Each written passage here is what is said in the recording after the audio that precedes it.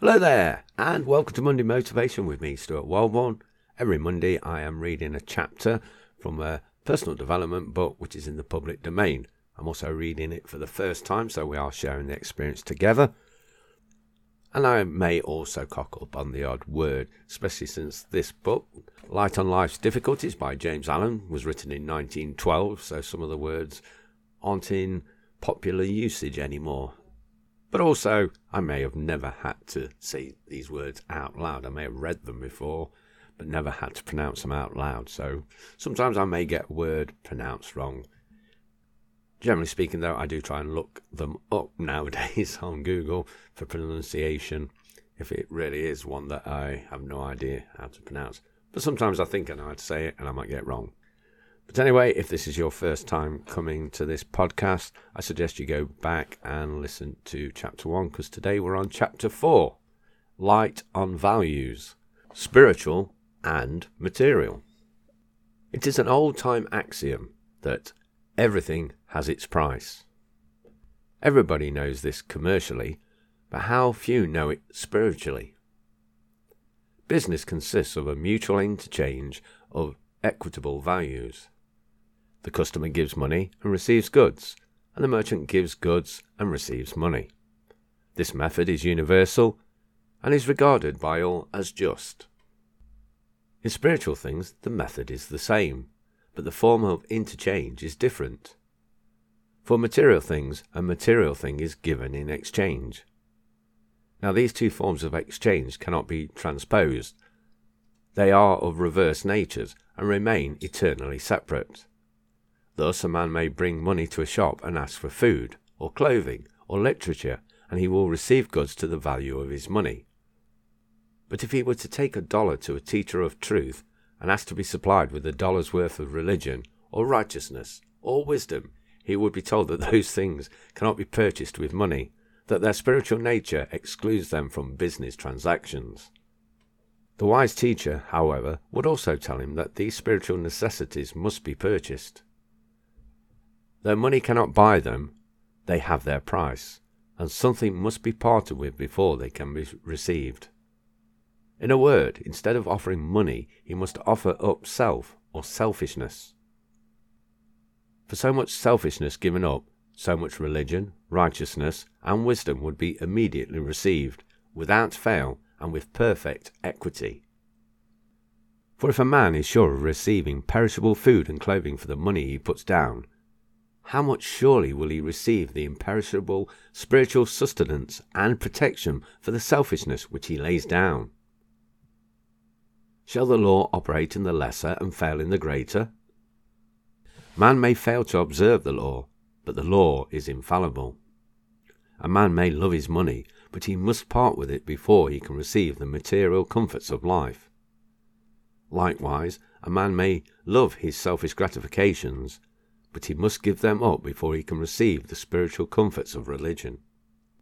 Now, when a tradesman gives goods for money, it is not that he may keep the money, but that he may give it in exchange for other goods. The primary function of business is not to enable everybody to hoard up money, but to facilitate the interchange of commodities. The miser is the greatest of all failures, and he may die of starvation and exposure while being a millionaire, because he is a worshipper of the letter of money and an ignorer of its spirit, the spirit of mutual interchange. Money is a means, not an end. Its exchange is a sign that goods are being justly given and received. Thus, commerce, with all its innumerable ramifications of detail, is reducible to one primary principle, namely, mutual interchange of the material necessities of life. Now let us follow this principle into the spiritual sphere and trace there its operation. When a spiritual man gives spiritual things, kindness, sympathy, love, and receives happiness in return, it is not that he may hoard and hug to himself that happiness, but that he may give it to others, and so receive back spiritual things. The primary function of spirituality is not to hoard up personal pleasure, but to render actual the interchange of spiritual blessings. The most selfish man, he whose chief object is the getting of happiness for himself, is a spiritual miser. His mind may perish of spiritual destitution, though he be surrounded with the objects which he has obtained to pander to his pleasure, because he is worshipping the letter of happiness and is ignoring its spirit, the spirit of unselfish interchange. The object of selfishness is the getting of personal pleasure or happiness. The object of religion is the diffusion of virtue.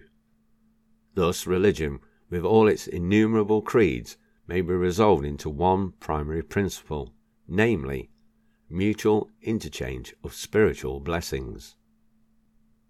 What then are the spiritual blessings?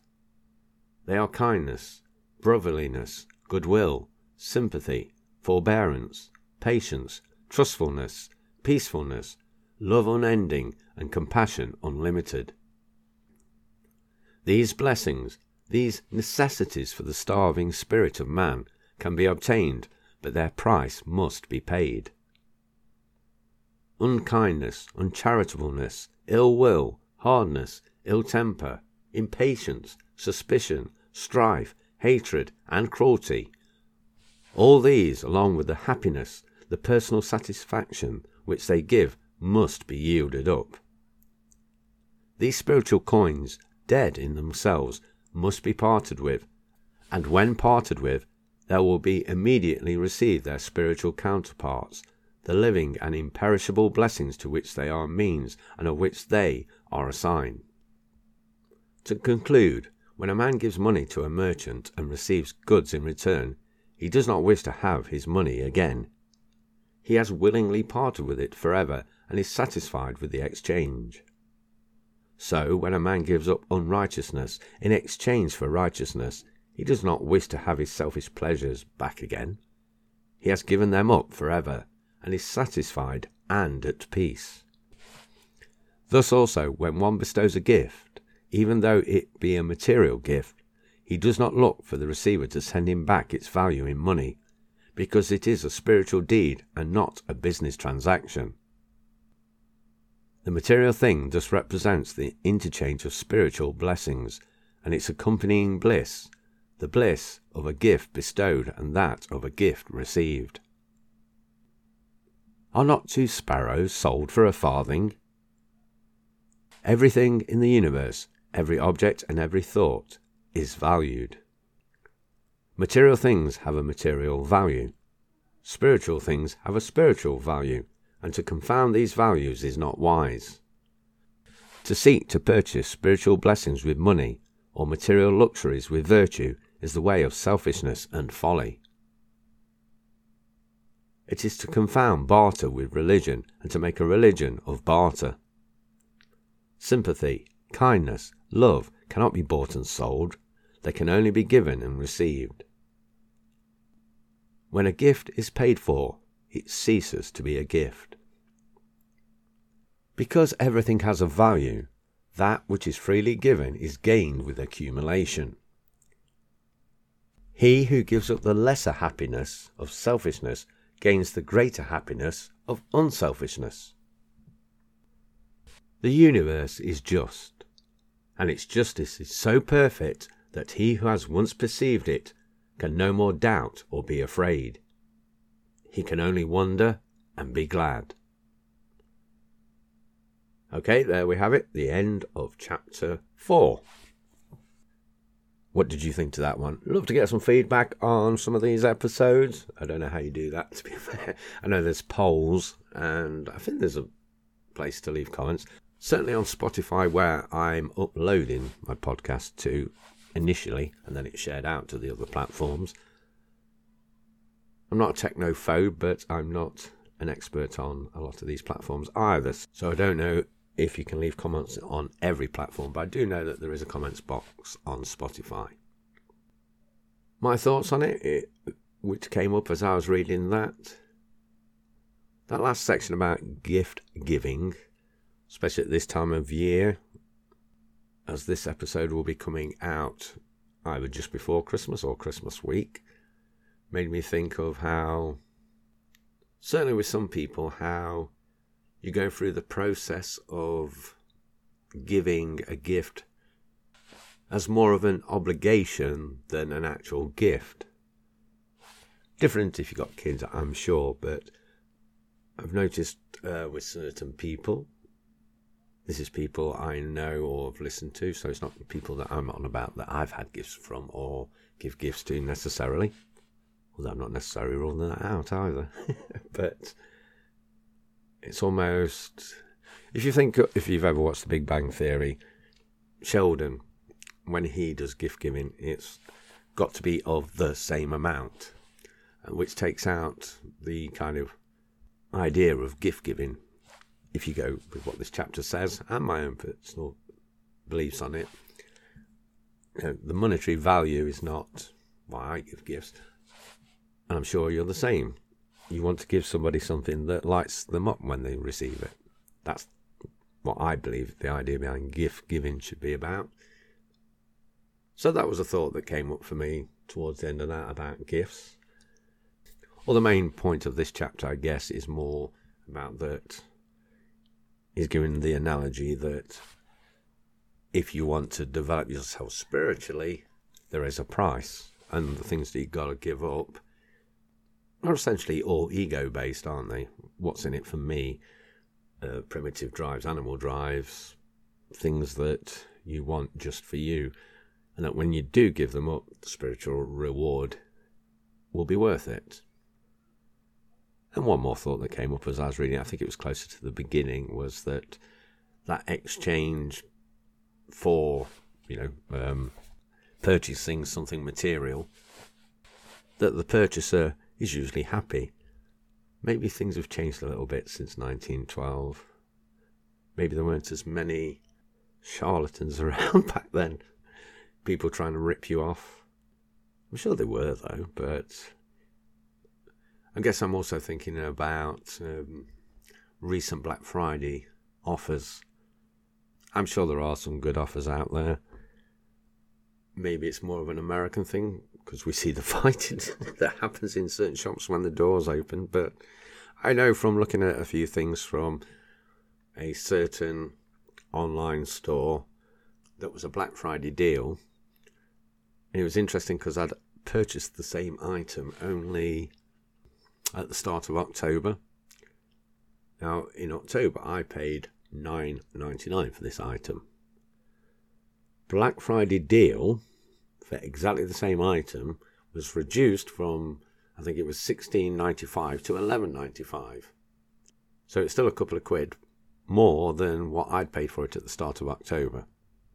So that's one example of the many things that if you were to look into it on these stores online, that the price hike and then the offer's put on and you're either not saving anything or, as in this case, the price has actually gone up. So that was a thought that came up to me about the fair exchange of money for material goods. As this chapter was about spiritual and material, I think the big takeaway, which was interesting, is if you want to develop yourself on your spiritual journey, you are going to have to give up some things. But the reward in return should be worthwhile. Looking at other stuff that I've read recently, David Hawkins, the Book of Wisdom, it's interesting that we're still coming from a place of ego, even on our spiritual journey. Because the ego's going, if I give that up, then I'll get this spiritual marvel, which is still the ego receiving. And as I said, from other things I've read, that ego kind of gets lesser and lesser as you develop and evolve spiritually. But until you get there, I suppose you're just going to have to come from a place of ego and give up the animal drives of the ego and its wants. Gain more power, more sex, more money. If you're on that path, of course. There's nothing wrong with having money. There's certainly nothing wrong with sex. But some of these things you will have to let go of if you want to develop spiritually. Anyway, I think that's enough waffle from me on this chapter. Hope you enjoyed it. I hope you got something out of it to make you think and keep you motivated and maybe bring about some positive change in your life. If you did enjoy it and you've not subscribed to my podcast yet, subscribe now. I hope you'll join me next Monday for Chapter 5. Have a good week, and bye for now.